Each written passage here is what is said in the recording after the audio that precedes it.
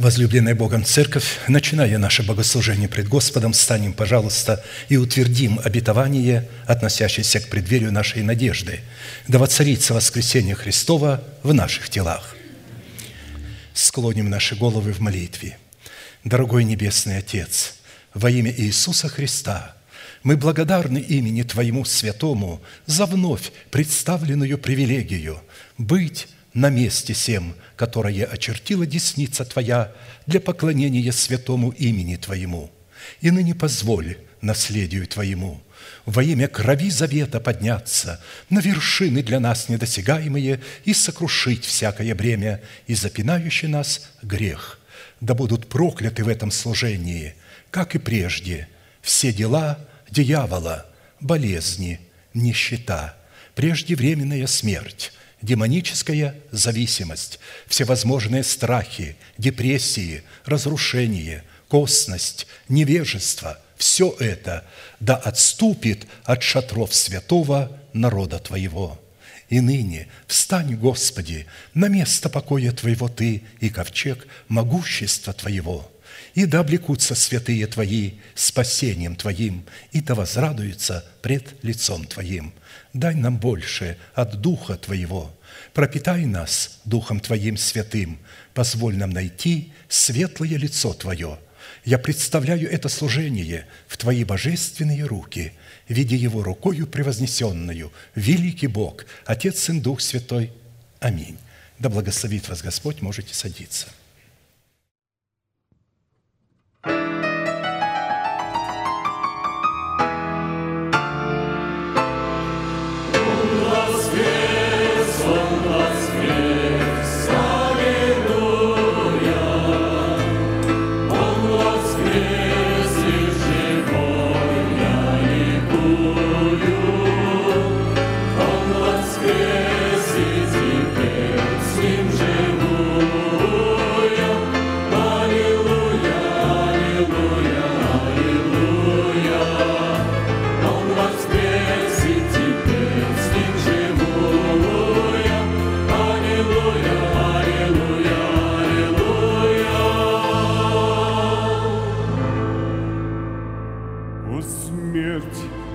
Где, скажи, твое жало,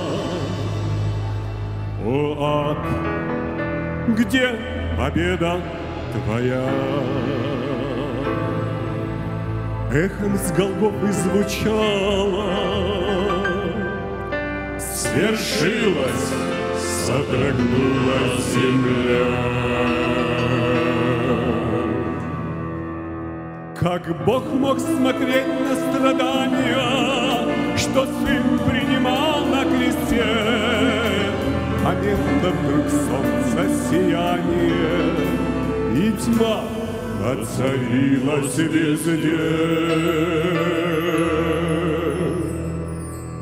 Он воскрес, аллилуйя, Он воскрес и живой, я ликую. Он воскрес и теперь с Ним живу я. Аллилуйя, аллилуйя, аллилуйя. Он воскрес и теперь с Ним живу я. Аллилуйя, аллилуйя, аллилуйя.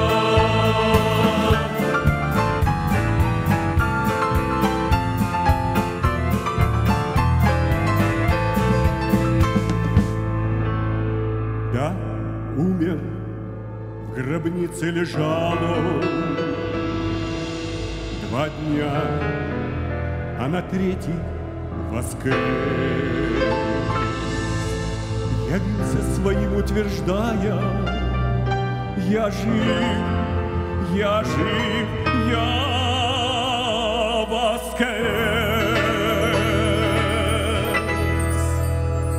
Прошло так уж много столетий, а свет воскресения Христа сияет, как солнце на небе, влечет ко спасению сердца. Он воскрес, Он воскрес, аллилуйя. Он воскрес и живой, я ликую. Он воскрес и теперь с Ним живу. Аллилуйя, аллилуйя, аллилуйя. Он воскрес и теперь с Ним живу. Аллилуйя, аллилуйя, аллилуйя. Он воскрес и теперь с Ним живу. Аллилуйя, аллилуйя, аллилуйя.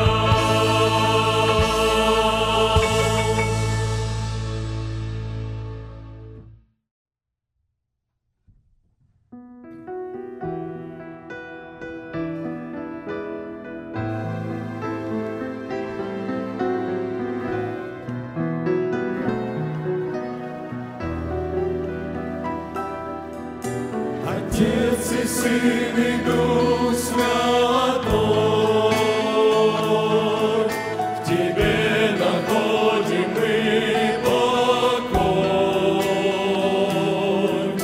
Надежду Ты вселяешь нам в сердца,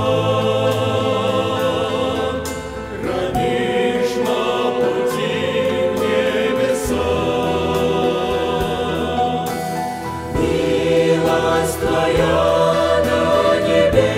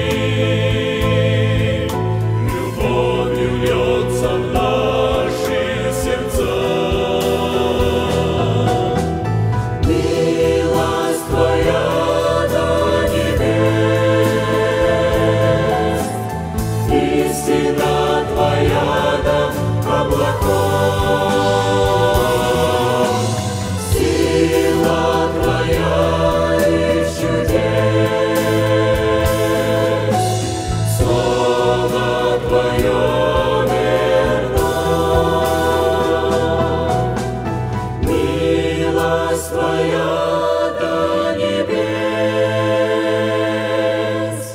истина Твоя до облаков, сила Твоя и чудес, Слово Твое верно. Милость Твоя до небес, истина Твоя до облаков, сила Твоя и чудес, Слово Твое верно.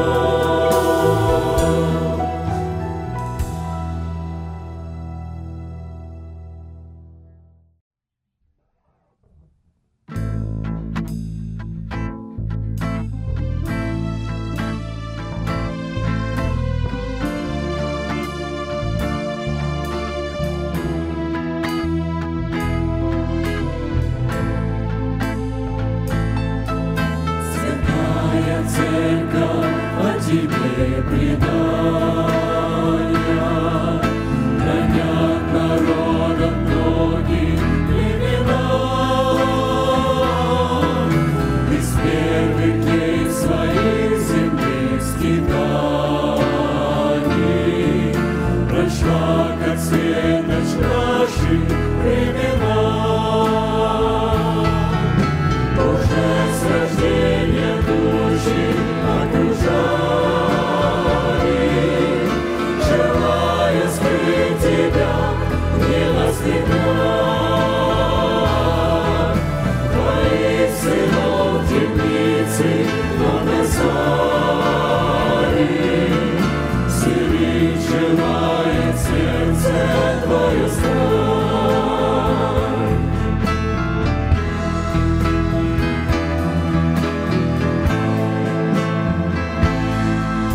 Твою любовь подчас враждой встречали, но больше было у Тебя детей. Во встречах с злом гонения и страдания неслись молитвы Господу сильней. И Бог лишь знает, сколько было горя, и слез пролилось у Твоих детей. Собрать бы все в одно большое море, от первых до последних наших дней.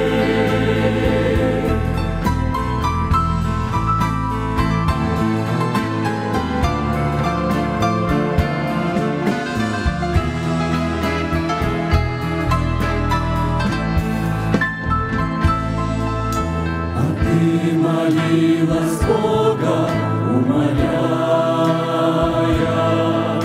чтоб Он простил обидчиков Твоих. Ты никому худого не желая, представ Иисусу слабых и больных. Так часто тьма крылом своих касаясь, дурнила в свет любви в Твоих рядах. А тех, кто верны Богу оставались, как злых людей сжигали на кострах.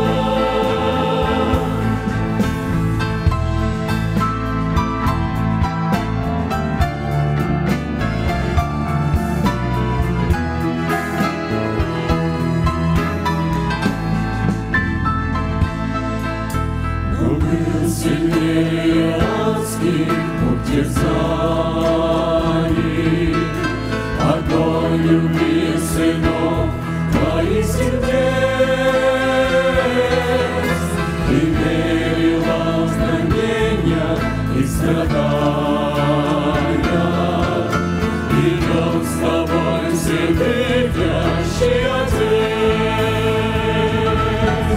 и в наши дни последние быть может, любовь Христа хранит нас в мире бед. Пусть твое сердце грех небо тревожит, узнает мир, что жив небесный свет.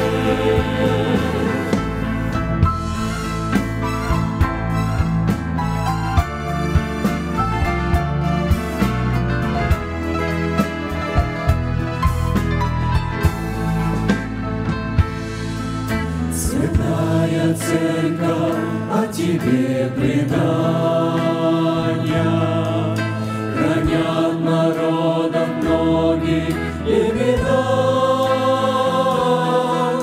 Ты с первых дней своих земных скитаний прошла, как светоч наши времена.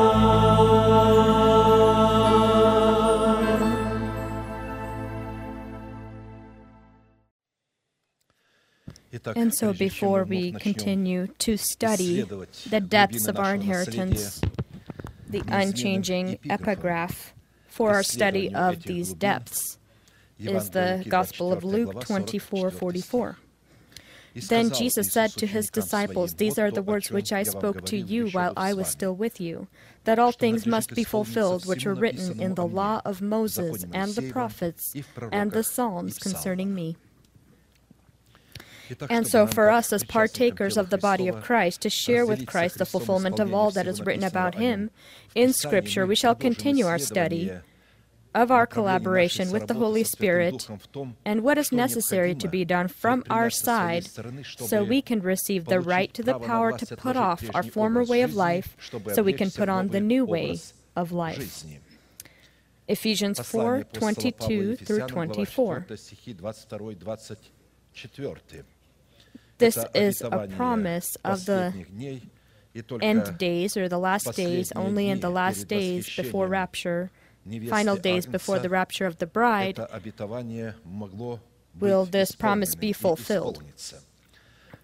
That you put off concerning your former conduct the old man, which grows corrupt according to the deceitful lusts, and be renewed in the spirit of your mind, and that you put on the new man, which was created according to God in true righteousness and holiness. We've already talked about this, why the church till this time was unable to utilize this promise, and that is because in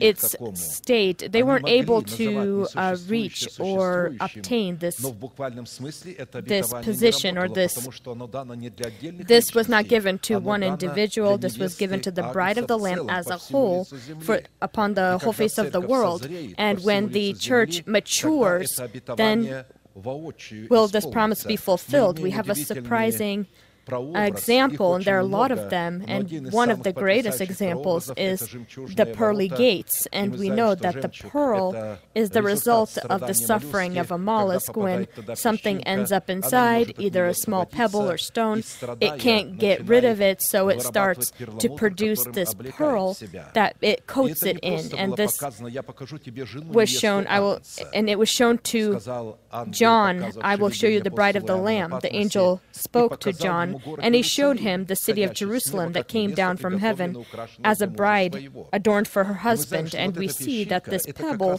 is our body that is in spirit. The Spirit wants to coat it into this pearl. It can't deliver itself from this mortal body, so it begins to coat itself with this pearl.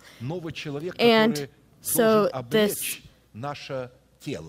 mollusk is this spirit that wants to coat our body. It's not sinful, but it's mortal. And so we are within this body. We suffer because it does not satisfy the requirements of the Spirit, the glorious Spirit, in its state. And God said, He wrote that those people that will accept this promise, will put off their former way of life, will renew their mind by the mind of Christ, and will begin to coat themselves, dress themselves.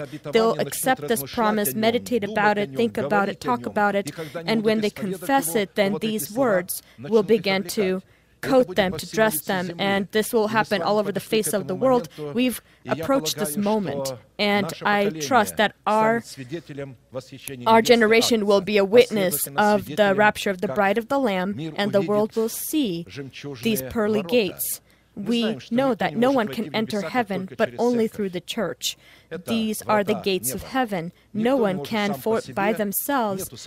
That has never been. The church is the place from where a person can enter heaven. Not every church. We have today many loud, very noisy churches, or the opposite, dead mausoleums. But it's not how they behave, but what they confess, what they wait for, what they teach, what their foundation is, and if it does not excel into quality of righteousness.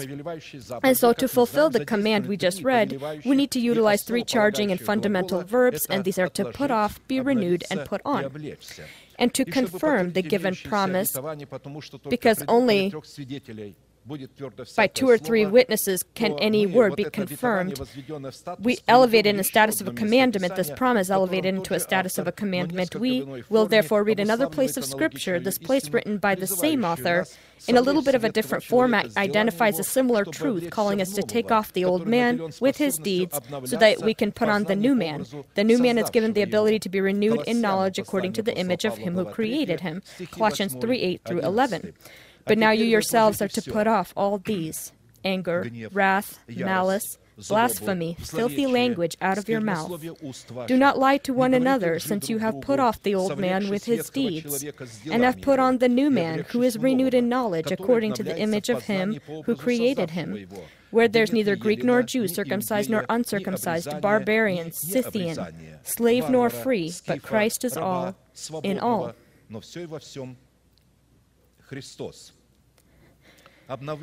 To be renewed in knowledge according to the image of him who created him. During this renewance, process of renewance, they do not create copies or present just originals. This is what it means, because our God has not created a single copy. He created man, and when He created man, He created another human being also from the rib of Adam, and this human being was not the same as Adam. Of course, they are similar, but they are not the same. Every individual person born into this world is a unique original. Millions of people go into this world, and they are different in their stature, in their image. Outwardly, some may be similar, but they're still originals. There's not a single snowflake that is the same as another that had fallen and continued to fall. There's not a single leaf that is identical to another, even on the same tree. It's as if all of them are the same, but every single leaf is unrepeated in its configuration and its inner design.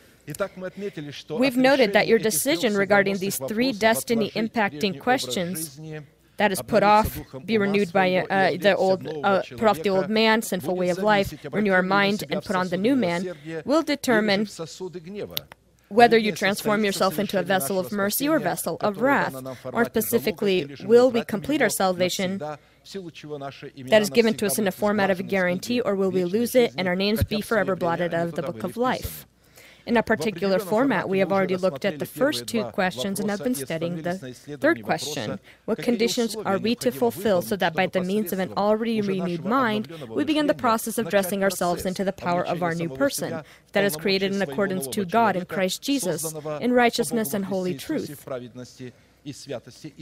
When speaking about clothing ourselves into the power of our new person that contains the power of the resurrection of Christ, we've concluded that we need God's help. That is, we need God's mercy. And the means of receiving any kind of help from God, in this case His mercy, is the weaponry of prayer and worship. Only by the means of worship can we confess the faith of our heart and dress ourselves into this new person.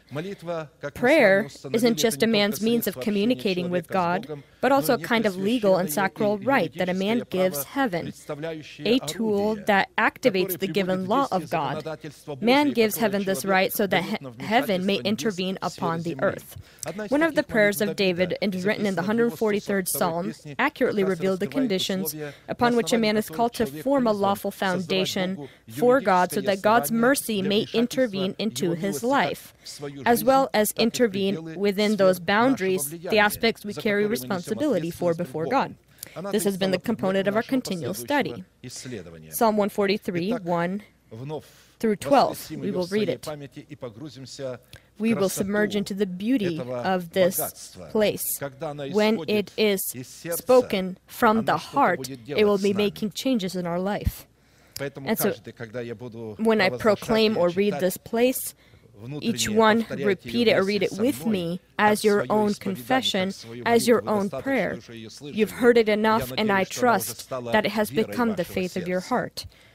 Hear my prayer, O Lord, give ear to my supplications. In your faithfulness answer me, and in your righteousness.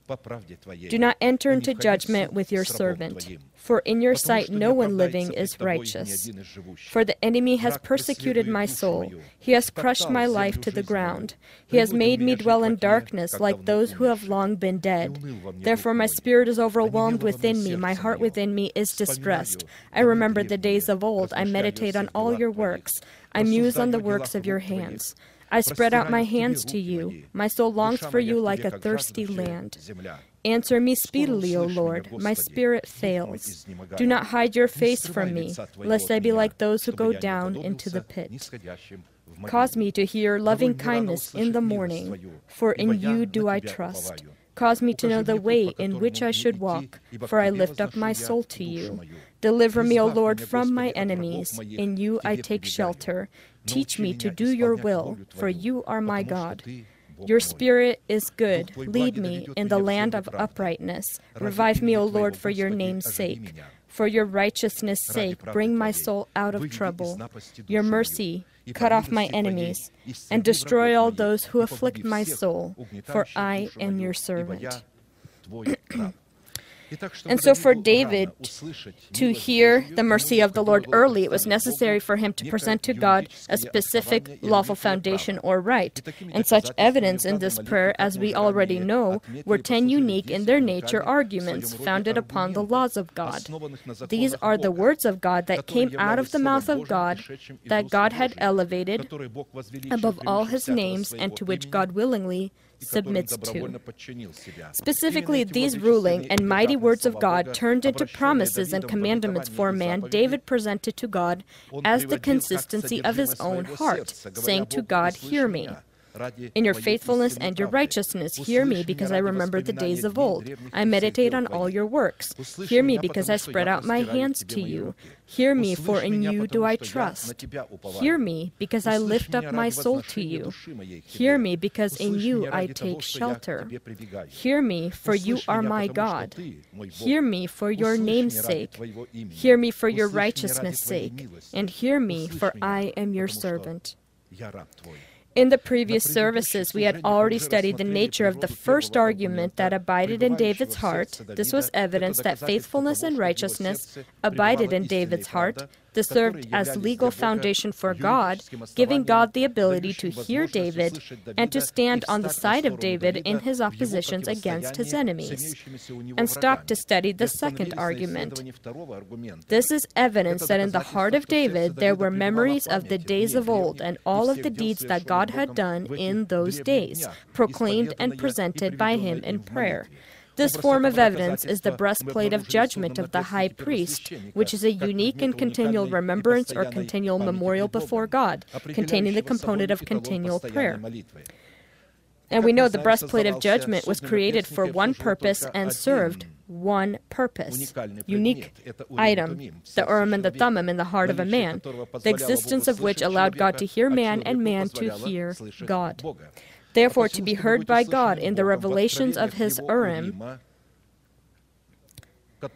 which is a symbol of the Holy Spirit, it is necessary to keep within your mind the works of God, his Thummim, that God had done in the days of old. And so this is the teaching of Jesus Christ that came in the flesh. And so this you need to keep in your mind, because God had already done these in the days of old. The breastplate of judgment as an item of continual remembrance before God is a sacral symbol of the format of continual prayer, providing God a foundation to fulfill his will upon planet Earth. Prayer that is not in accordance to the requirements and characteristics of the breastplate of judgment does not have the right to be called prayer.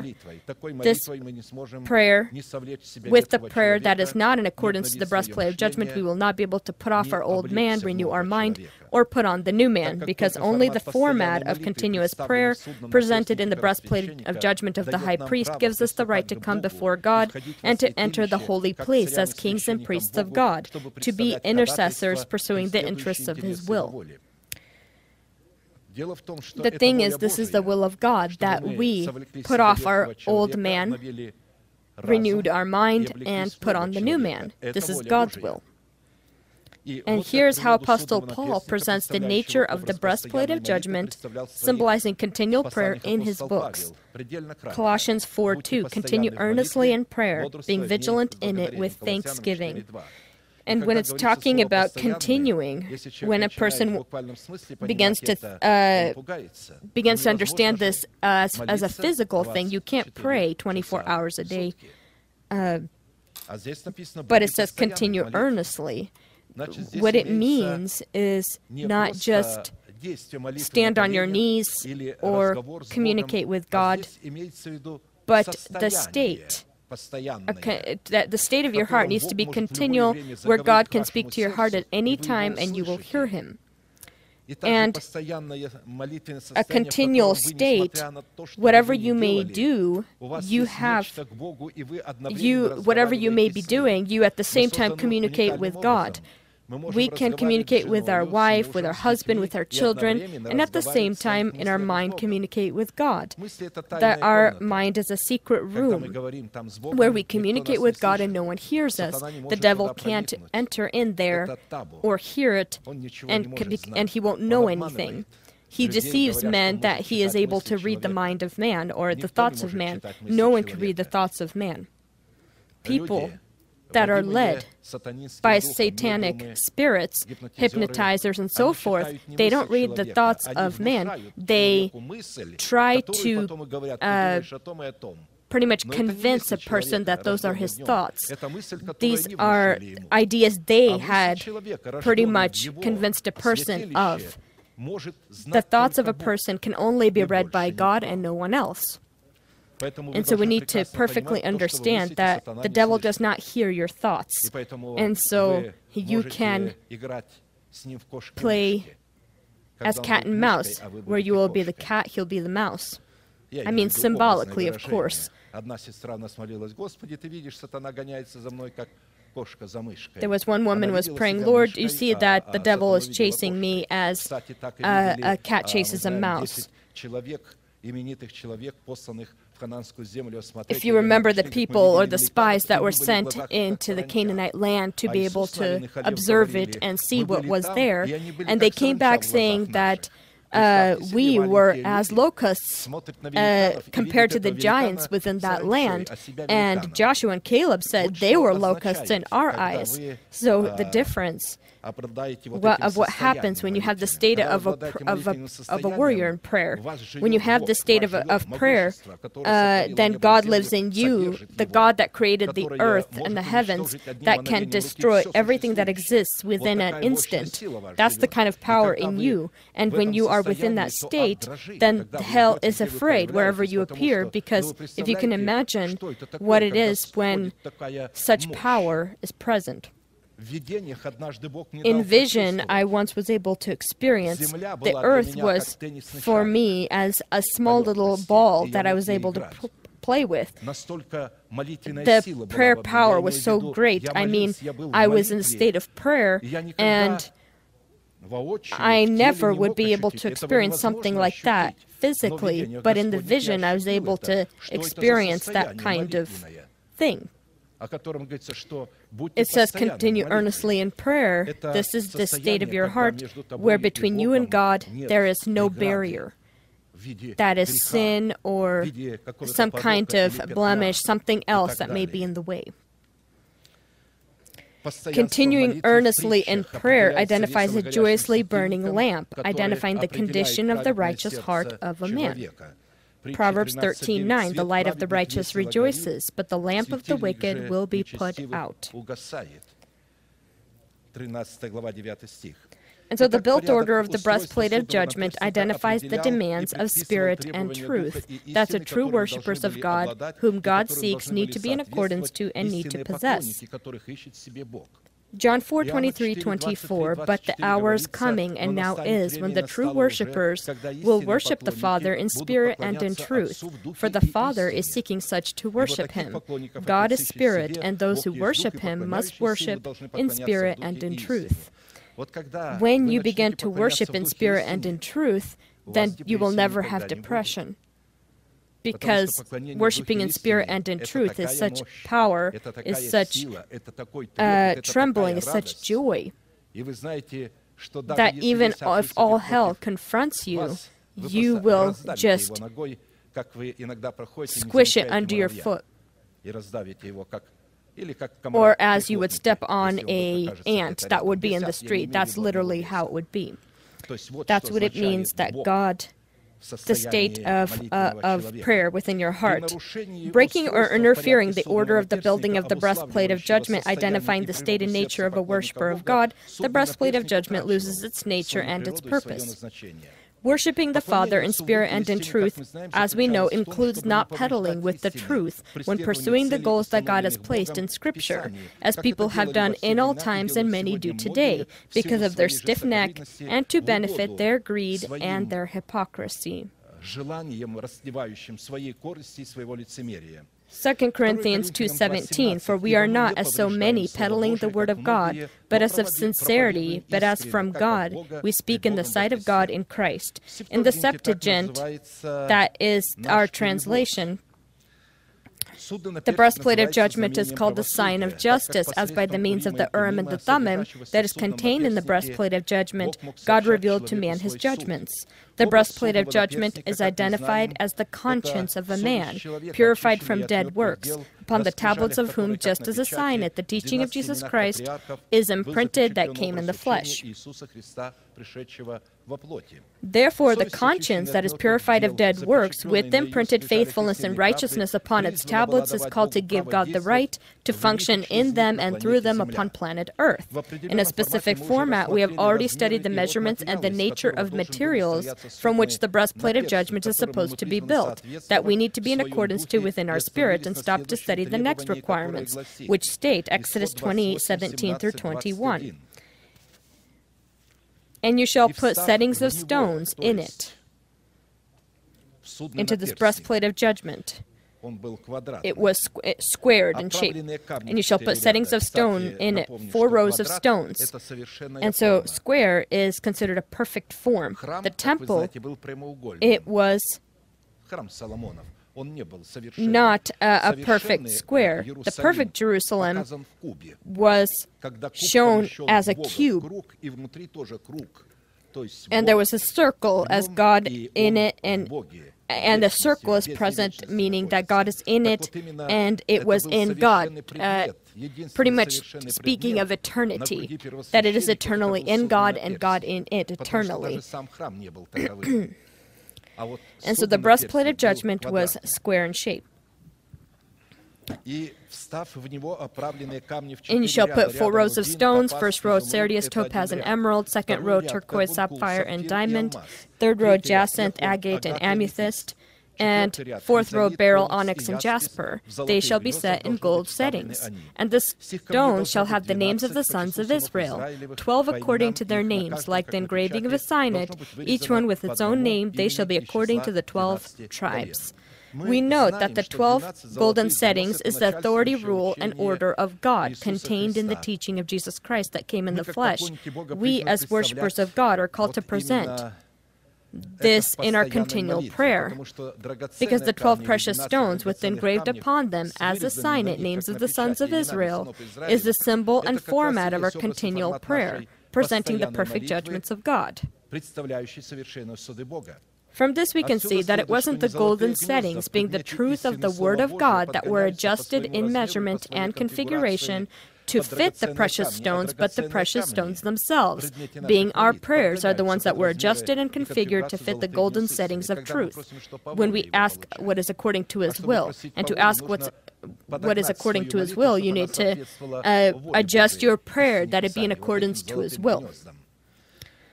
Continual prayer and the 12 precious stones of the breastplate of judgment with the 12 names is a persisting prayer that in its intercession presents the interests of the will of God and does not sway away or step away from the goal until what is asked for is received. I will not go away until I receive. That means I will continually hold this will of God in my prayers, or continue to pursue it until God dresses me into this pearl, into the resurrection of Jesus Christ. I will not give up. I will continue to proclaim the not existent as existent. The not existent within this temporary time, but in me it is already existing. It exists in my spirit. Yeah, of course, no one sees it outwardly, but they will soon see it, and when they see it, then the whole world will become surprised. Even kings will see things that they've never seen. They will become surprised. How these people about whom it is written, brothers, look at who they are, the few.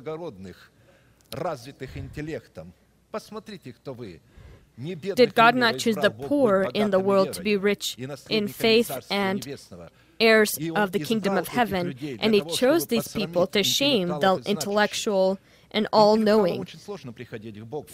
For those that rely upon their intellect, it's difficult to come to God because they say, I have my own mind. They, with their own mind, are not able to stand in the midst of the righteous, whose head is working for something else. The holy people know that they communicate with God with their heart and not with their mind. Their mind is submitted to the heart. That's renewing your mind. And when people don't know this, they begin to pride themselves on the kind of intellect they have, and they come to the church as inspectors to see what is right or judge what is right and what is not right, as if they have the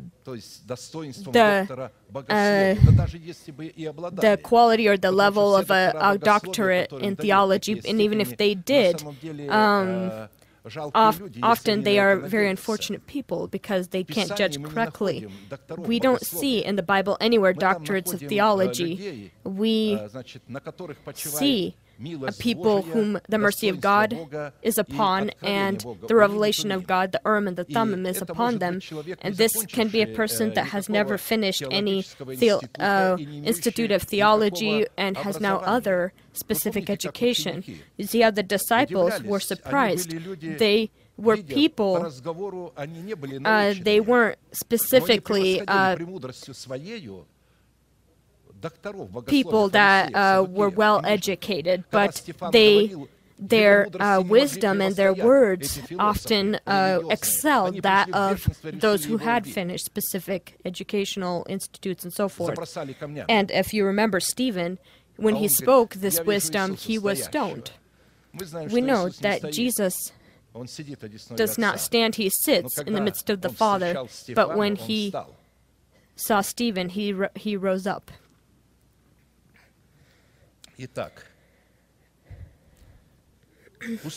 And so the building of the breastplate of judgment within our heart is revealed as building the kingdom of heaven in the image of the tree of life that was shown to John upon the island Patmos, the tree that bears fruit each month for 12 months. And growing the tree of life within your heart is building yourself up into a new person, created in accordance to God in righteousness and holy truth, into a spiritual house and a holy priesthood. With this, we will remember that all of the beauty and order of the temple was built for one holy item and for the service of that one holy item. This was the golden ark of the covenant. The same thing with the ephod of the high priest, with the headpiece and the connected to it breastplate of judgment, was created for and served only one holy item. This item very accurately was called to duplicate and fulfill the function of the golden ark of the covenant. This was the Urim and the Thummim. Because the golden ark of the covenant, as well as the breastplate of judgment, symbolized from different angles and with various purposes the conscience of a man cleansed from dead works. For example, you couldn't take with you the temple and go to battle, but you could take the ephod of the high priest with you if you are a high priest. When people went to battle, kings, the priest took the ephod with him, and when he needed to come to God and ask something of God, he would put on this ephod and come to God. If you remember David, he didn't carry the temple with him. He was God's temple himself, and he carried with him the ephod.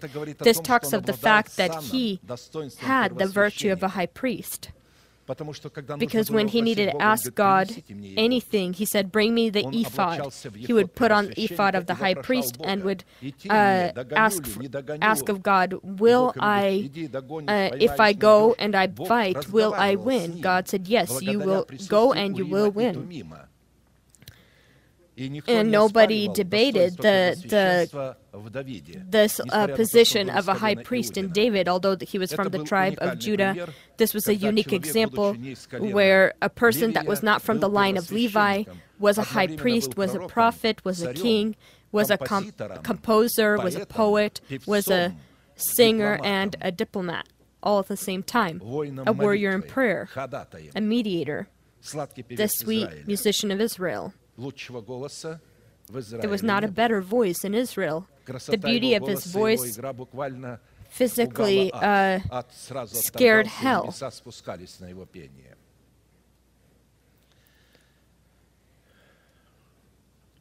The Urim and the Thummim in Hebrew means light and perfection, light and the right, or revelation and truth. For example, the Ten Commandments inside the Ark of the Covenant is the truth. And this truth upon the breastplate of judgment is the Thummim, the revelation that a person could receive at the lid of the Ark of the Covenant, also called the mercy seat.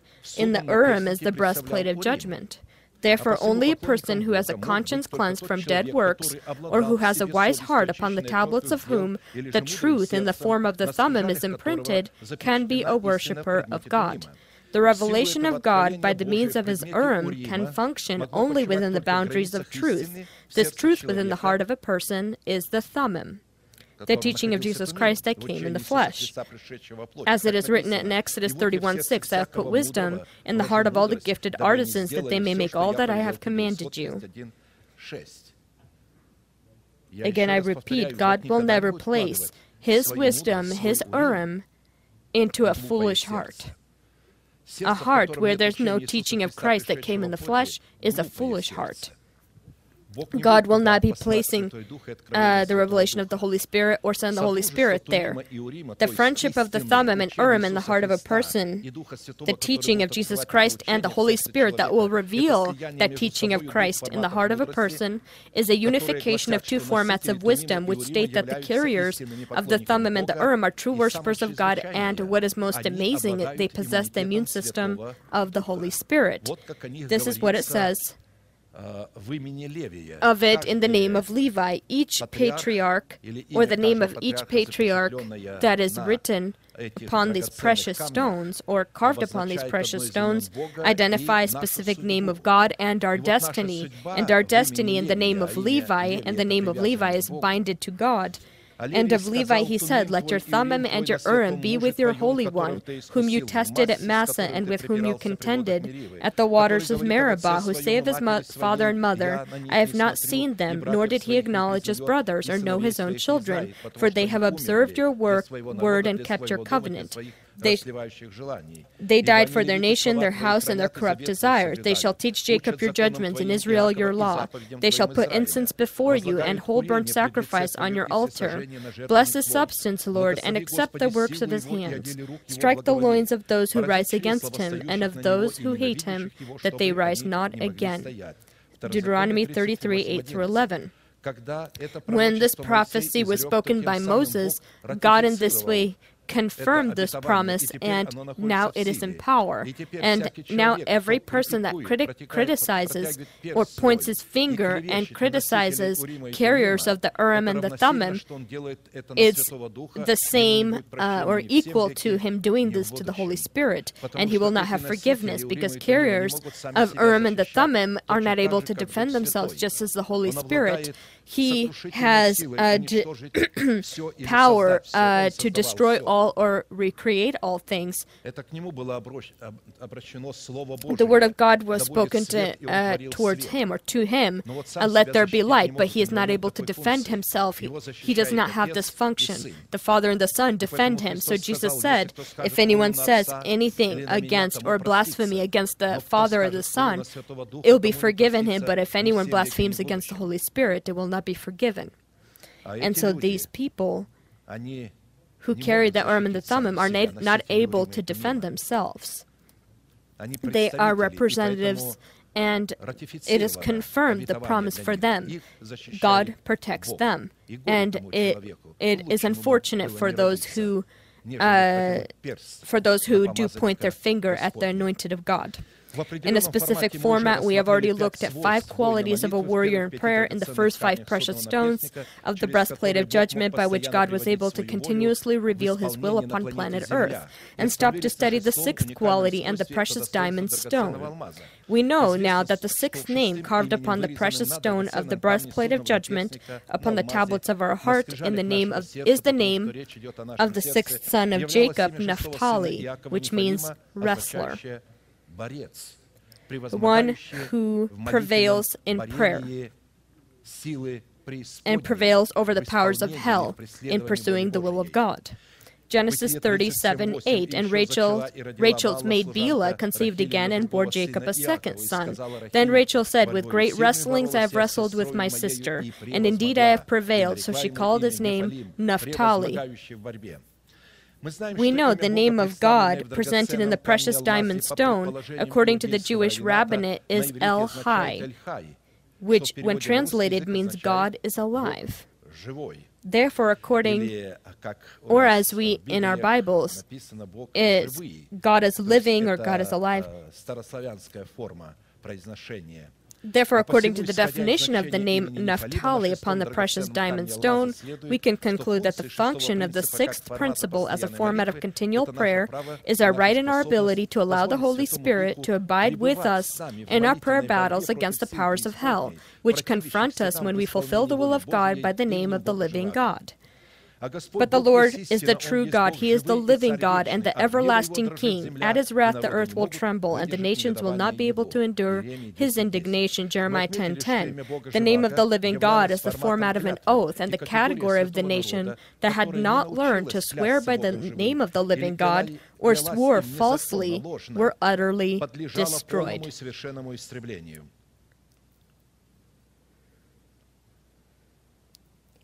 Jeremiah 12:16-17. And it shall be, if they will learn carefully the ways of my people to swear by my name, as the Lord lives, as they taught my people to swear by Baal, that they shall be established in the midst of my people. But if they do not obey, I will utterly pluck up and destroy that nation, says the Lord. Therefore, to not be plucked up and destroyed by the wrath of the living God, it is necessary to learn the ways of the nation of God, to swear by the name of God El Hai, or by the living God. And those ways are the paths of the commandments and statutes of God. The condition that gives us the right to learn the ways or paths of God's commandments and statutes, to swear by the name of the living God, is the thirst to know them. Psalm 119:32-35. I will run the course of your commandments, for you shall enlarge my heart, when my heart will begin to yield fruit. Only then will I run the course of your commandments. Because this word, you shall enlarge my heart in Hebrew, when my heart will be overfilled with fruit. Teach me, O Lord, the way of your statutes, and I shall keep it to the end. Give me understanding, and I shall keep your law. Indeed, I shall observe it with my whole heart. Make me walk in the path of your commandments, for I delight in it.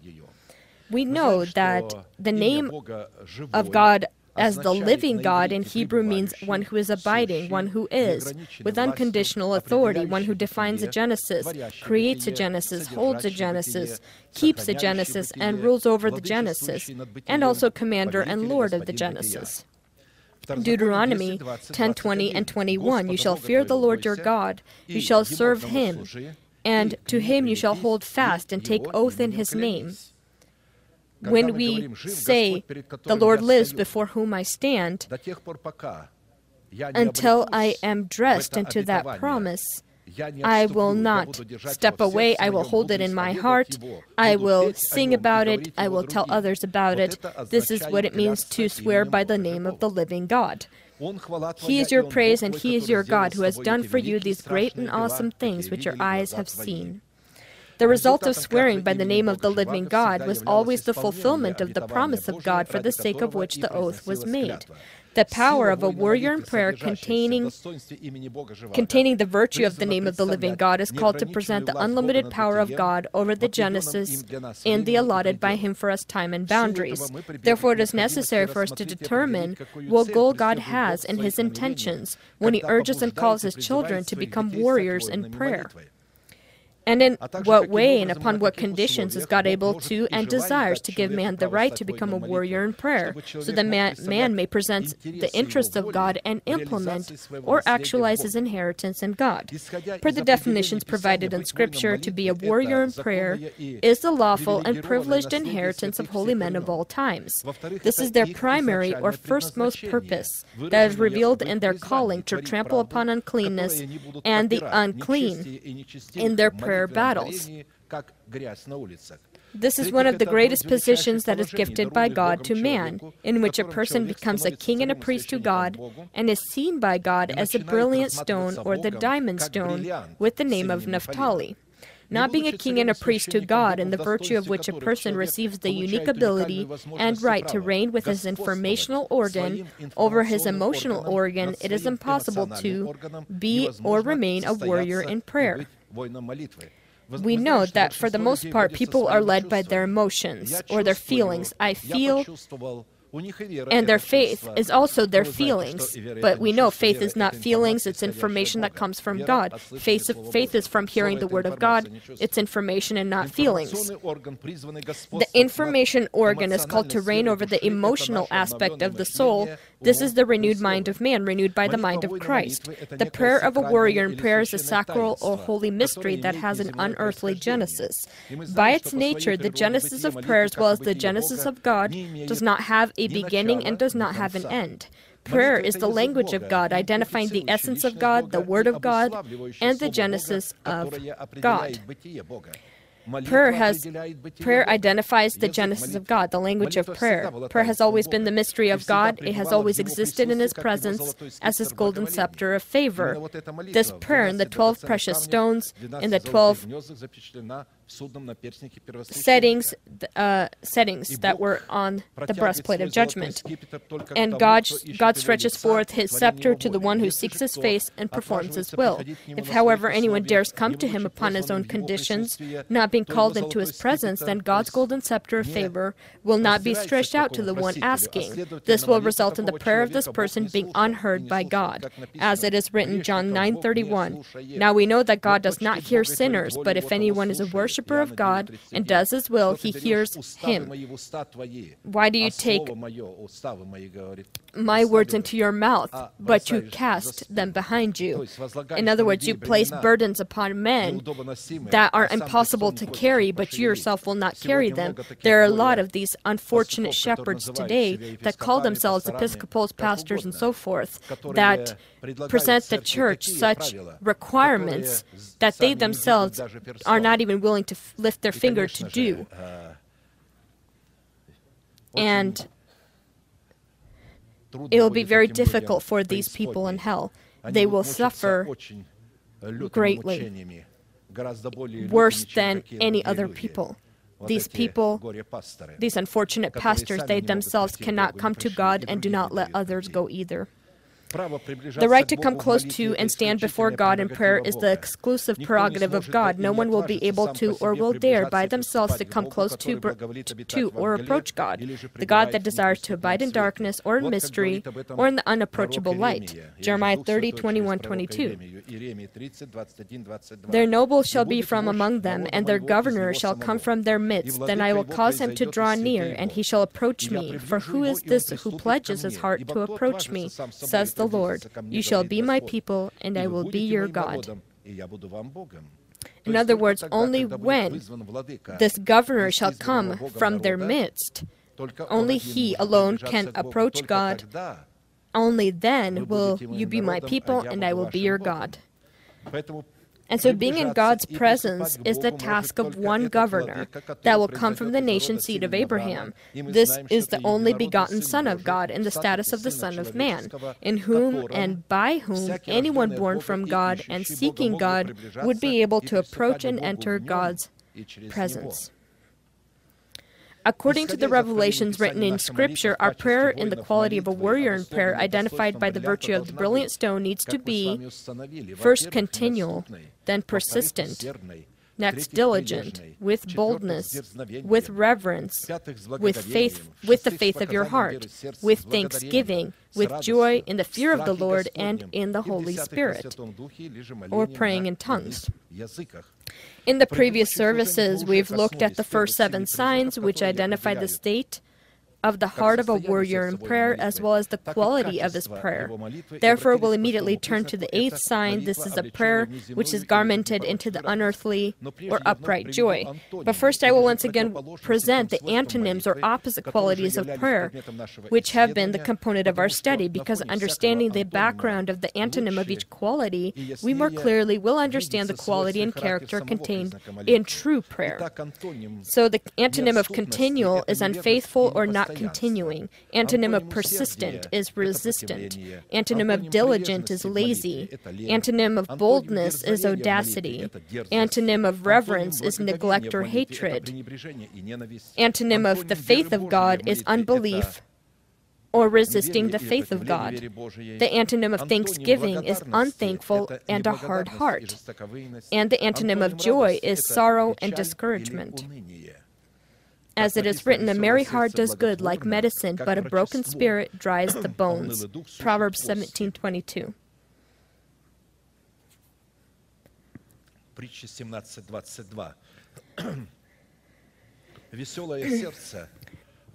A merry heart pretty much opens up within the body of a person covered potential of self-recovery of cells.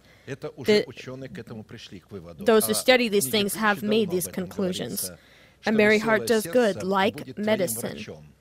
It shall heal you from all nature of sickness.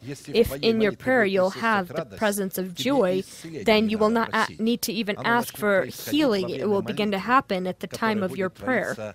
That will be done in joy. To determine the essence of unearthly joy as well as the conditions that we are required to fulfill so that we can grow and express the virtue of joy in our prayer, it is necessary for us to highlight the following, defining the essence and purpose of the fruit of joy in prayer, the price of obtaining and expressing the fruit of joy, keeping and developing the fruit of joy, the fruits and rewards of expressing upright joy in prayer.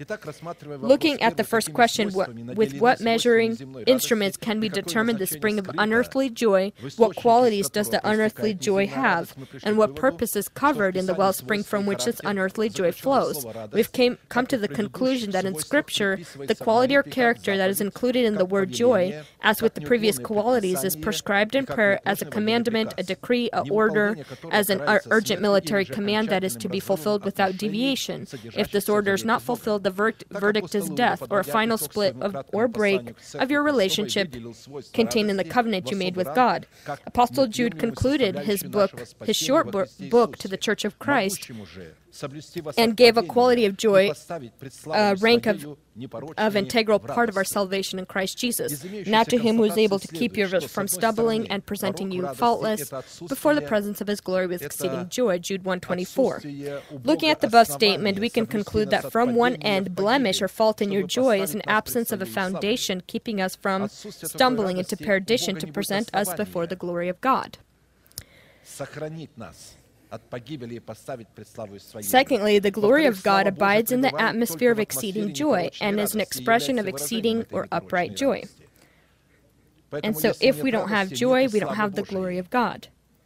Blemishes or faults in joy, embodying or personifying the glory of God, is a stained flaw, a presence of impurity, abomination, and deceit. A person not able to get rid of such blemishes in joy, as well as in other of his characteristics, will not be allowed in heaven, as it is written, "But there shall by no means enter anything that defiles or causes an abomination or a lie, but only those who are written in the Lamb's book of life," Revelation 21:27. And so all those who have depression, listen to me very closely. This is your decision to have it or not. You've made a decision to have it. I have a depression. I have depression. Why do you have depression? A daughter of the King of Kings and the Lord of Lords, that eternal glory belongs to. Why do you have this depression? My husband left me. What, did God leave you? Whatever may happen to you in this world, you may lose all things in this world, but if you don't lose God, then you will rejoice. You will not have depression. The word depression is something new. It didn't exist. There was not even such a, say, diagnosis even in medicine. People overcame wars and no one had depression. They go to the psychologist today. They take pills that make them addicted to these pills, these narcotics and these antidepressants. The best antidepressant is this upright joy. If you have it, you will be the happiest person on the earth. Therefore, our present and our future will depend on the presence of the virtue of upright joy in our prayers or in our service to God, which we will be studying. Deuteronomy 28:47-48, because you did not serve the Lord your God with joy and gladness of your heart, for the abundance of everything, therefore you shall serve your enemies, whom the Lord will send against you in hunger and thirst and nakedness and in need of everything. He will put a yoke of iron on your neck until he has destroyed you. Deuteronomy 28:47-48. If you remember, in the Macedonian churches, he was speaking of them, Apostle Paul. In their great poverty, they were so generous with everything they had. Then they had an unusual materialistic crisis going on, and they were so joyful and were so which shared everything they had, that it surprised the apostles. Determining the wellspring of unearthly or upright joy and the existence in this joy, natural qualities, we've come to the conclusion that determining the essence and purpose of upright joy in prayer will be the direct result of the fact that this kind of joy can only come from an upright person. People who have the state of uprightness, who express the state of this uprightness. If the atmosphere of upright joy will abide within our heart, then our prayer will express the quality of this joy. We need to differentiate earthly or irregular joy from joy that is supernatural, that has its distinctive roots in God, distinctive wellspring in God, and distinctive genesis in God. By themselves, the two types of joy are two programs that come from different natures of springs that exist in two different realms. And since the heart of a man is a programmable system, the nature of joy to which man gives his consideration dresses him and rules in his essence. And if we will give consideration to earthly joy, then from one side will be the means we measure our relationship with God, and from the other side will be suppressing and oppressing unearthly joy. If we will consider the joy that comes from above, then it also will be means by which we measure our relationship with God. However, unlike worldly joy, oppressing joy that comes from above, unearthly joy or joy that comes from above will not oppress or suppress worldly joy, but the opposite will dress it into its virtue. It will not suppress The body does not oppress, is not oppressed by the К нему надо правильно относиться, к нему нельзя иметь пренебрежение, его надо ценить. Это храм. And so we need to understand that our body is a temple of the living God. And when we made a covenant with God, our body stopped being our own. They are now God's belonging. Why does He cover this body or coat this body into this pearl so that in its time it could be garmented into immortality? And so unearthly joy does not suppress earthly joy. It actually garments it into its virtue, will control and balance its development so that upon its specific conditions it can utilize it to worship God. For example, then the 70 returned with joy, saying, Lord, even the demons are subject to us in your name. And He said to them, and He said, that's Jesus said to them, I saw Satan fall like lightning from heaven. Behold, I give you the authority to trample on serpents and scorpions and over all the power of the enemy, and nothing shall by any means hurt you. Nevertheless, do not rejoice in this, that the spirits are subject to you, but rather rejoice because your names are written in heaven. He redirects this earthly joy, or the focus of it, so that they rejoice not in that, but that their names are written in heaven. If you paid attention, Jesus did not begin to suppress and oppress the worldly joy of His disciples, but just changed the goals or redirected the direction of their joy so that gold, that is the object of true upright joy, that their names are written in the book of life. Due to its supernaturalism, unearthly joy is not able to be experienced or felt on the level of our physical abilities.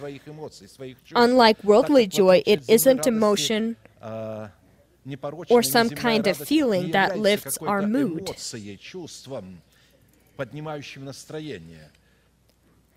Again, I will note that supernatural joy is a specific discipline of the mind and heart which creates peace in the heart of a man, as well as balances, controls, and leads our feelings. Therefore, upright joy, prescribed in the aromatic spices of prayer, is one of the unearthly qualities and names of God Himself. And further, the children that are born from Him. One of the names of God is joy. And His children born from Him can receive the quality of joy in no other way but in the seed of the word of grace in the Holy Spirit, when He becomes the Lord and Master of their life, and only after be grown and enabled by the means of the discipline of the will, mind, and heart, directed to continually abide in the Word of God and in the Holy Spirit. Therefore, supernatural joy, in its genesis as well as its expression, is stable, continual, unchanging, and absolutely does not depend from worldly circumstances or satisfying worldly desires. I shall read 2 Corinthians 8:2, that in great trial of affliction the abundance of their joy and their deep poverty abounded in the riches of their liberality. And so, when we lose something in the world, then you clearly begin to see the priorities of a person.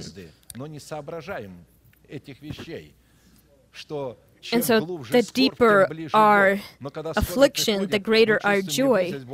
But the deeper our affliction, we don't feel the grace of God, but depression, and then run to psychologists. A chapter higher, Apostle Paul testifies of the same and of himself regarding unearthly joy. I am filled with comfort. I am exceedingly joyful in all our tribulation.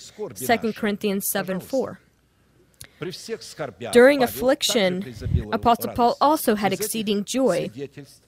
Regarding his testimony, it becomes clear that being filled with exceeding joy, which is a comfort, does not in any way depend from and is in no way linked to losses and sufferings on earth, or even obtaining anything on earth. For example, identifying earthly joy and earthly gladness, the scriptures say that the triumphing of the wicked is short and the joy of the hypocrite is but for a moment, Job 25.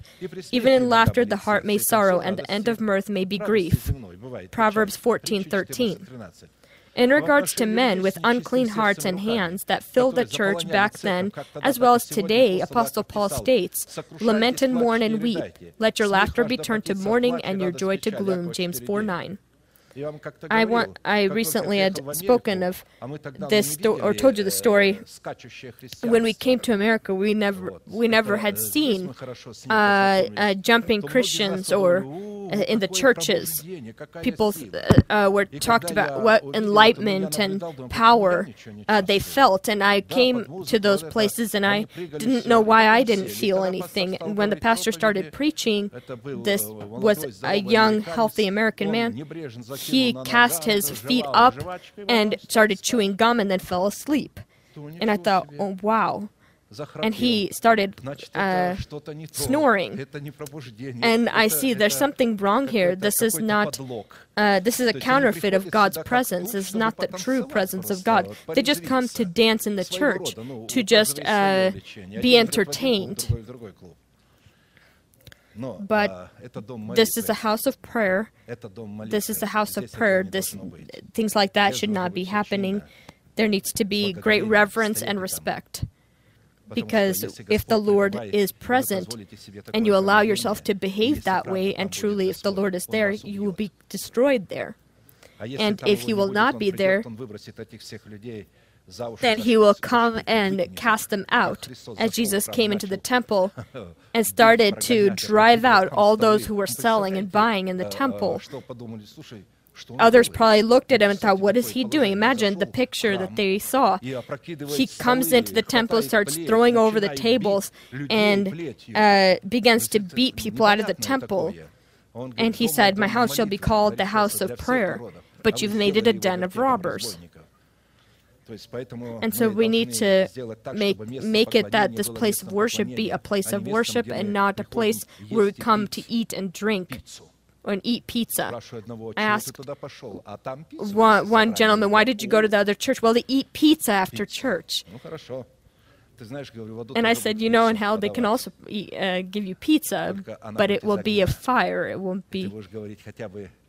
And you'll say, at least if you could dip your finger into the water and put it towards my tongue, but it'll be too late at the time. It means that for giving preference to worldly joy over joy that comes from above and trust upon worldly joy that people prefer over joy that is supernatural, God will bring man to judgment. Rejoice, O young man, in your youth, and let your heart cheer you in the day of your youth. Walk in the ways of your heart and in the sight of your eyes. But know that for all these God will bring you into judgment. Ecclesiastes 11:9. Turning our attention to the unique wisdom of Scripture in defining unearthly joy, we've decided to look at the virtues of upright joy only within the heart of a man, born from the imperishable seed of the Word of truth abiding within Christ. And so in the circle, if you remember as he drew the circle, that he's in God's eternal circle. And when God places something in the circle, that means he placed this person into Christ. Understandably, the first spring of upright joy is God himself, because specifically God, by his eternal and unchanging nature, is the God of joy and gladness. Consequently, it is God who is the example and criteria identifying the quality and nature of upright joy. Because this overwhelming joy is not only the quality and atmosphere in which God abides, but also one of his glorious names, with which he celebrates and triumphs over his enemies. In the previous service, we in a specific format already looked at 7 signs identifying the spring and quality of upright, overwhelming joy inherent to continual prayer. Therefore, we'll immediately begin studying the 8th sign, identifying this overwhelming joy in the heart of a warrior in prayer, what can also serve for us as joy. The 8th sign, identifying within our heart the wellspring of unchanging joy, is the comfort of the Lord that a person can obtain only within the saving justification of Christ by the preached word spoken by God's delegated one. Isaiah 52:7-9. How beautiful upon the mountains are the feet of him who brings good news, who proclaims peace, You see, joy can come to us by the one who preaches good news. There's no other way. You can receive the seed of upright joy from the one that preaches good news. How beautiful upon the mountains are the feet of him who brings good news. We know mountains are the holy people or his church, who proclaim peace, who brings glad tidings of good things. Who proclaims peace, who brings glad tidings of good things, who proclaims salvation, who says to Zion, your God reigns. He proclaims peace, he brings good tidings, proclaims salvation, who says to Zion, your God reigns. Your watchmen shall lift up their voices, with their voices they shall sing together, for they shall see eye to eye when the Lord brings back Zion. Break forth into joy, sing together, your waste places of Jerusalem, for the Lord has comforted his people, he has redeemed Jerusalem. God had grounds and reasons for why he left Zion, and grounds and reasons for why he again returned to Zion, and this reason is in us. This reason consists in our worship that stopped satisfying the requirements of the breastplate of judgment. Therefore, God left us. But when we've performed sanctification and sanctified ourselves, our worship again begins to satisfy the requirement of the breastplate of judgment. This provides God grounds or a foundation to return and comfort Zion. If within our heart, by the means of the preached word, the ruins or wreckage of Jerusalem is not being restored and reconstructed, mind that this is the restoration of our worship, then this means only one thing: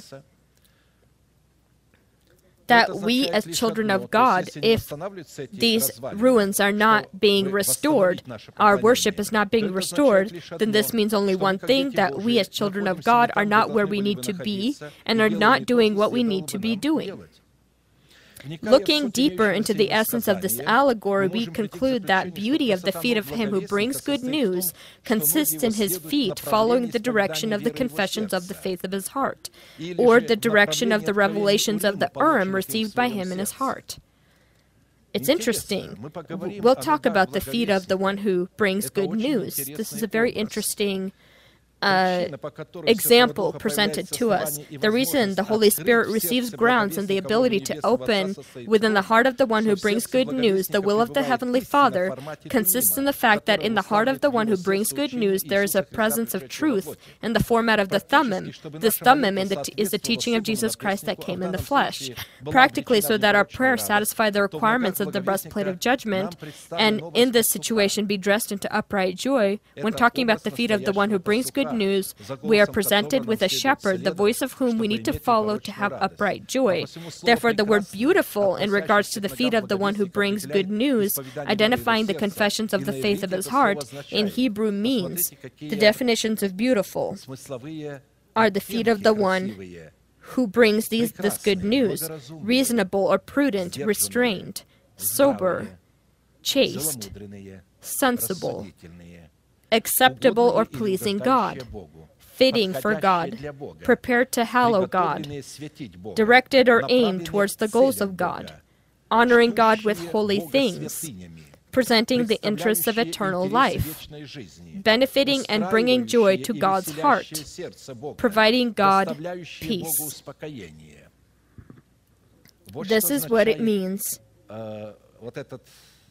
this character that is in the shepherd.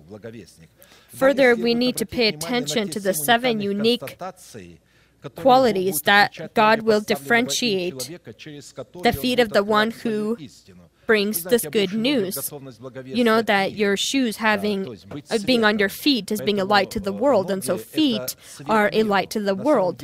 These are symbolically the mouth, but it's shown here symbolically as feet, because feet are your direction, the confessions. And these are the ones, these qualities we will pay attention to, where God will reveal His will in the teaching of Christ to bring the chosen by Him remainder to perfection. And so that we can differentiate the feet of the one who preaches good news from the feet of another person who was voted for in a democratic manner, or who has placed himself. Charismats don't like to vote, they place themselves. As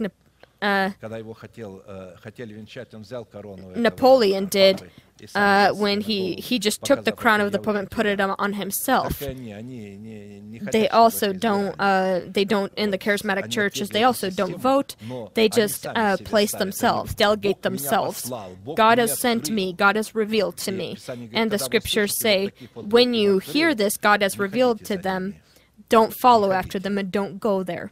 God doesn't place people in this way. He places people by other people whom He has placed. Not by them in the form of a vote, but being anointed by another who He had anointed.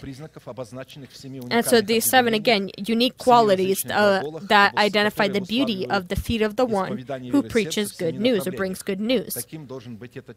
This person needs to proclaim peace, bring glad tidings of good things, proclaim salvation, speak of the reign of God.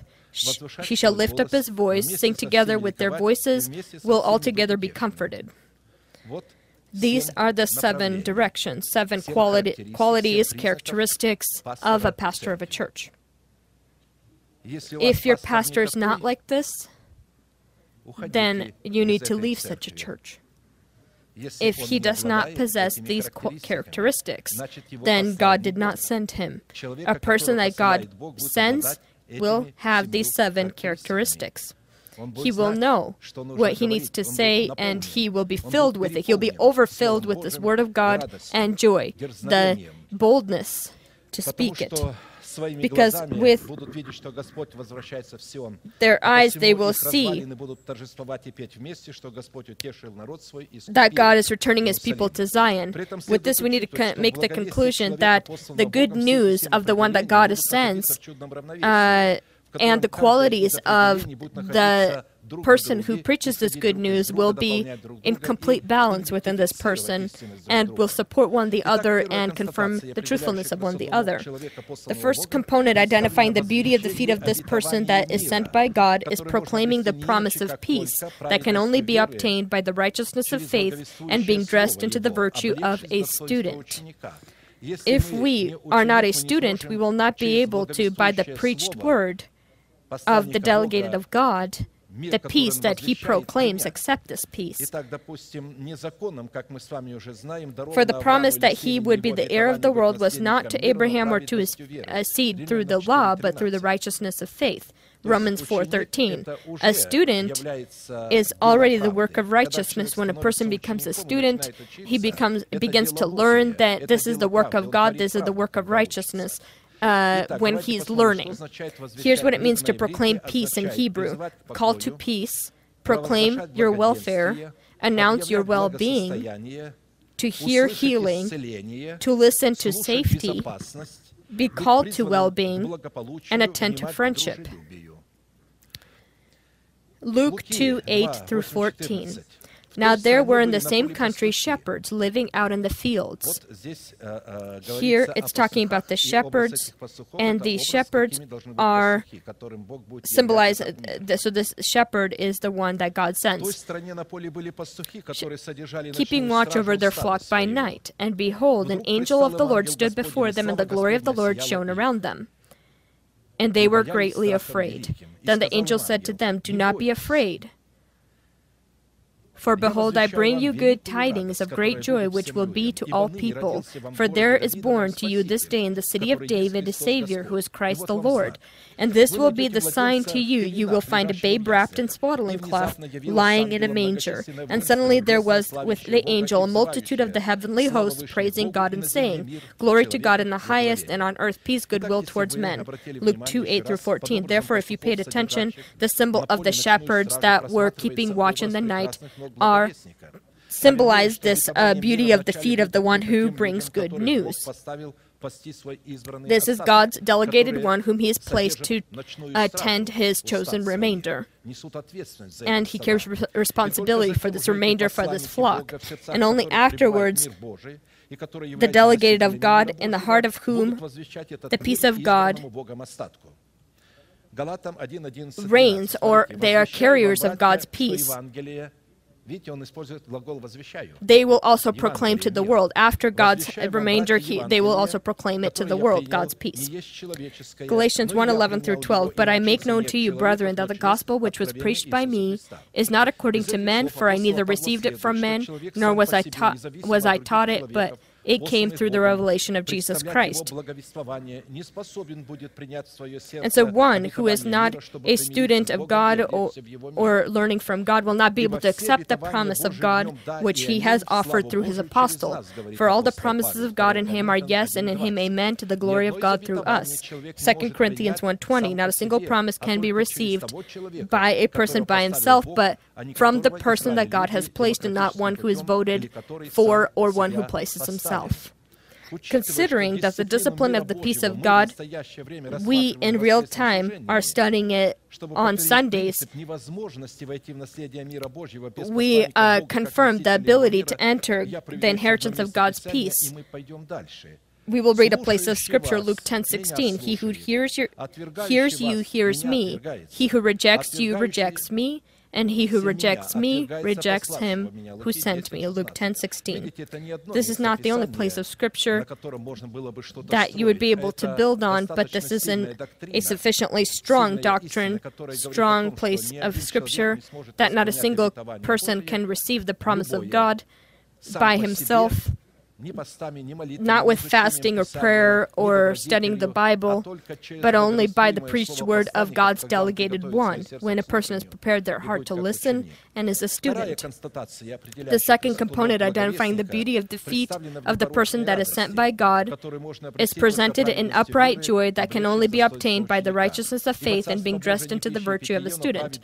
For the kingdom of God is not eating and drinking, but righteousness and peace and joy in the Holy Spirit. We know that upright joy is one of the three elements that identify the atmosphere of the kingdom of heaven in the wise heart of a man, that abides within his heart in the format of the fruit of the Spirit, which is why such a person possesses the lawful right to present the discipline of upright joy as the consistency of his heart. Bring good news of joy means delivering a message of a king.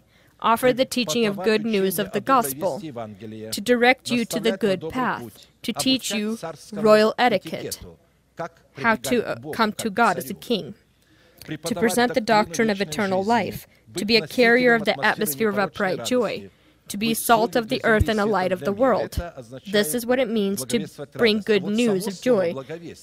Good news itself is the news of the kingdom, the gospel, the kingdom of the grace of God, the teaching, instruction, and doctrine, offering of teaching, learning, and teacherhood. Psalm 68, 1 through 4. Let God arise, let his enemies be scattered. Let those who hate him flee before him.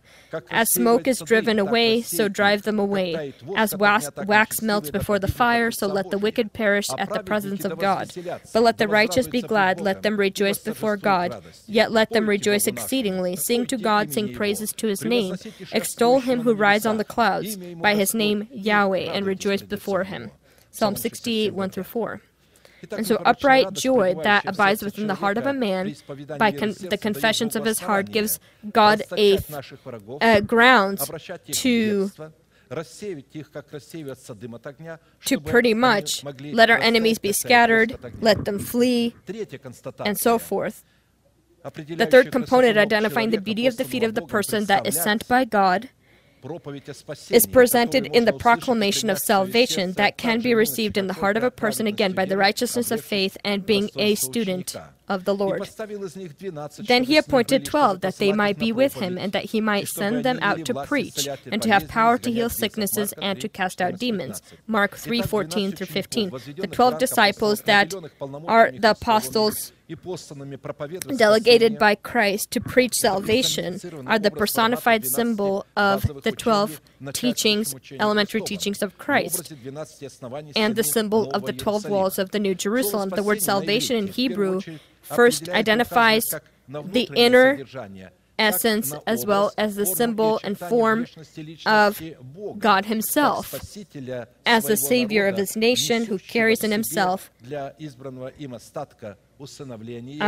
adoption, help, eternal life, deliverance, protection, well-being, prosperity, joy, and peace.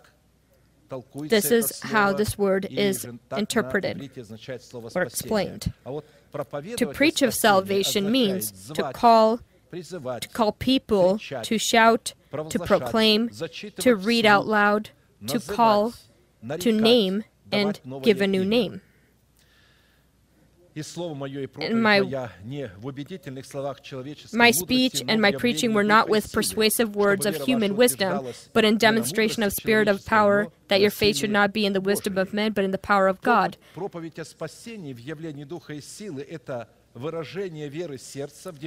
However, we speak wisdom among those who are mature, yet not the wisdom of this age. And so when it's saying not wisdom, but the power of God, the power of God is the sermon of salvation that is in the power of the Spirit.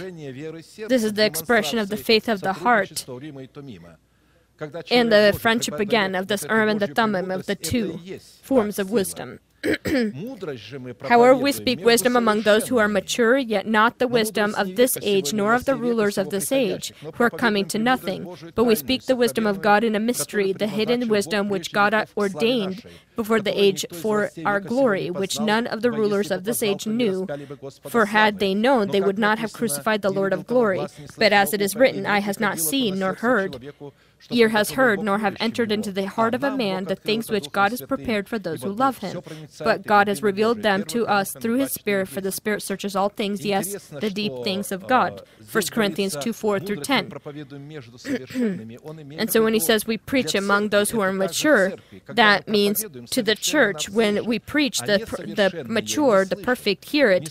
The immature see the power, but they don't. But the perfect, the mature, pay attention to the wisdom. A person who is immature is not able to receive God's wisdom, but he does feel the power, and he sees that it possesses power. This word. If you notice, when Jesus preached, people didn't understand what he was saying, but they felt that it had power. The words that he spoke had great authority. And so the character of a shepherd, he will speak with authority. And the scared scribes will say, this is dictatorship. No, this is anointing. This is authority, the authority of God. The fourth component, identifying the beauty of the feet of the person that is sent by God, speaks of the reign of God, or about reigning of the grace of God within the heart of a person. And such royal seed of the preached word, containing in itself the order and structure of the kingdom of heaven, is able to be received within the heart only by hearing the word about the kingdom of heaven, that can reign within the heart of a person by the righteousness of faith when he is dressed into the virtue of a student. Romans 5:21. So that as sin reigned in death, even so grace might reign through righteousness to eternal life through Jesus Christ our Lord. Romans 5:21. Speaking of the reign of God is expressing and speaking the thoughts that are contained in the heart in the form of the virtue of the word that is able to rule over us in the name of God. People in whose heart God reigns, that is, the grace of God reigns, are people who are able to rule over themselves and to direct their feelings. The reign of the Holy Spirit within our heart as the Lord and Master of our life can only happen only after, by the instructions of faith, we cast off of ourselves the old man with his deeds, which on practice means we will die for our nation, for our house, and our corrupt desires. Afterwards, by the instructions of faith, we will renew our mind by the spirit of our mind, which is the mind of Christ within our spirit, or our precious person. And by the means of our renewed mind, we will allow the grace of God by the confessions of righteousness of the faith of our heart for Christ to reign within our heart, as it is written, John 1:1-3. He will speak. You will speak that God has reigned. In the beginning was the Word, and the Word was with God, and the Word was God. He was in the beginning with God. All things were made through Him, and without Him nothing was made that was made. And now I will read a little bit of a different version. In the beginning there was the Word, but in the original it wasn't logos, but the thought. I will read how it sounds correctly in the original. In the beginning was the Word in the format of a thought, and this Word in the format of a thought was with God, and identified the essence of God. This Word in the form of a thought was in God, and everything by this thought began, and without the thought that wasn't expressed into words, nothing was made that was made.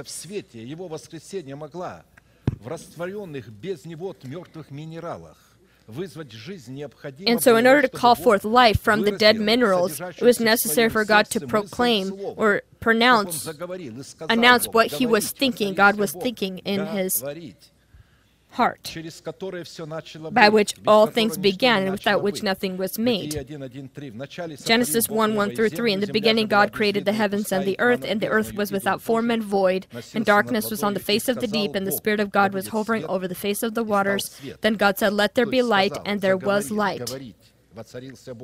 And to said, when it says God said, is expressing, speaking, doing a work, a voice, an explanation, so forth. A good man out of the good treasure of his heart brings forth good things, and an evil man out of the evil treasure brings forth evil things. But I say to you that for every idle word man may speak, they will give account of it in the day of judgment. For by your words you will be justified, and by your words you will be condemned. Matthew 12:35-37. When this person who is sent by God will speak of how God reigns, you will be able to speak it as well. We more than once note that idle words are the confessions of God's statutes with your mouth, but are not within your heart. And so such a person is called a sinner. Psalm 50:16-21. But to the wicked God says, "What right have you to declare my statutes or take my covenant in your mouth, seeing you hate instruction and cast my words behind you?" So when you hear it, you depart from it. Pretty much you separate from it. You pretty much make it nicer.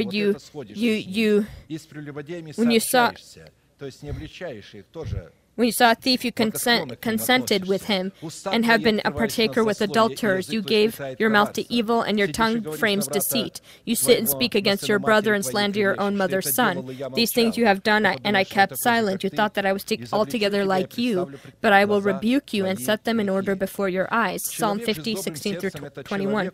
A person with a good heart is a person in whose heart there is a collaboration of the Thummim in the format of the teaching of Jesus Christ, and the Urim, which is the Holy Spirit, and His words, when He proclaims them, then become equal in power as the words of God.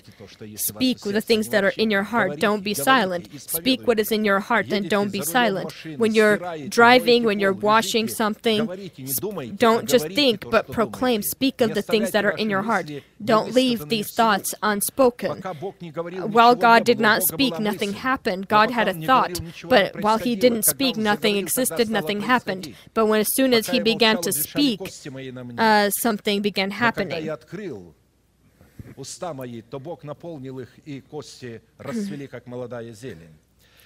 It's interesting that the words of man are a unique net that he pretty much creates for himself.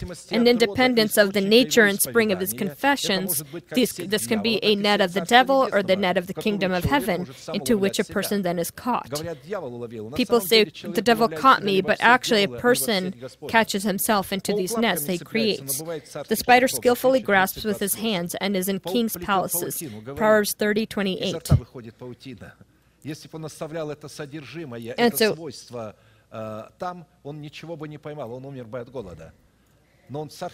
this spider, if he would have remained in the way that he was, he would not have been able, he would have perished where he was. But he waits next to the door, and as soon as he feels that there is a flow of air and someone opens the door, he flies in with the air.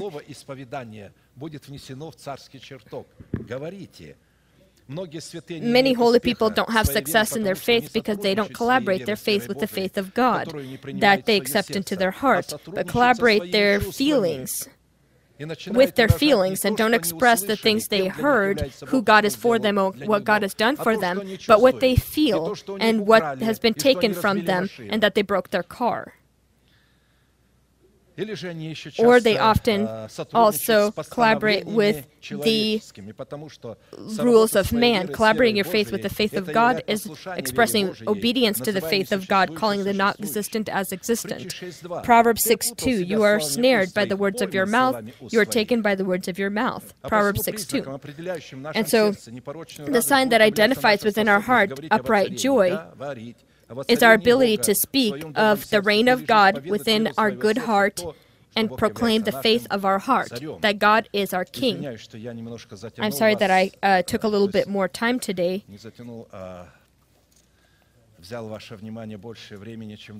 We will bend our knees now and pray. And this is our opportunity, and we don't always have such an opportunity to pray. And thank God that He has given us the opportunity to hear these great words, these words of proclamation, of good news, of joy. And we will speak, we will confess the faith of our heart, because God intends to dress us into His new person by the means of our confessions, and not the things we think or feel, but the things we speak, hearing the faith of God. And may God bless His inheritance now and forever, and may all weaknesses and sicknesses be cursed in His nation. May the Lord, the person of the Lord, rise up, and may he begin to proclaim the power of God. And may he not say that he is weak and unable, because he's strong in the Lord. May the Lord be blessed in the confessions of his people, the confessions of their faith. And may the Lord give his strength and show his power in the chosen remainder, to show the beauty of his bride. May your word be blessed, the Lord, our powerful Lord. May your glory not be dimmed in the heart of a person inside of your people, into whom you've placed your Urim and your Thummim. We thank you, Lord, for your holy ones that continue to persistently use all of their power, all of their energy and ability to place their heart into the heard word. And, of course, for this, it is necessary not to have a intellectual mind, but a good and humble heart that the human mind can't understand. May the heart of your children be blessed. May it be not hard, but soft.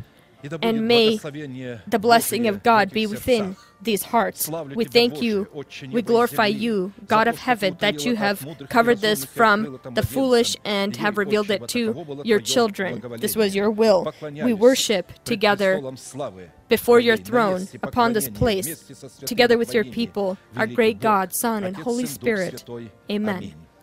Our Father in heaven, hallowed be your name. Your kingdom come, your will be done on earth as it is in heaven. Give us this day our daily bread, and forgive us our debts as we forgive our debtors. And do not lead us into temptation, but deliver us from the evil one. For yours is the kingdom, and the power, and the glory forever. Amen. And now let us proclaim our unchanging manifestation. Now to Him who is able to keep you from stumbling, and to present you faultless before the presence of His glory with exceeding joy, to God our Savior, who alone is wise, be glory and majesty, dominion and power, both now and forever. Amen.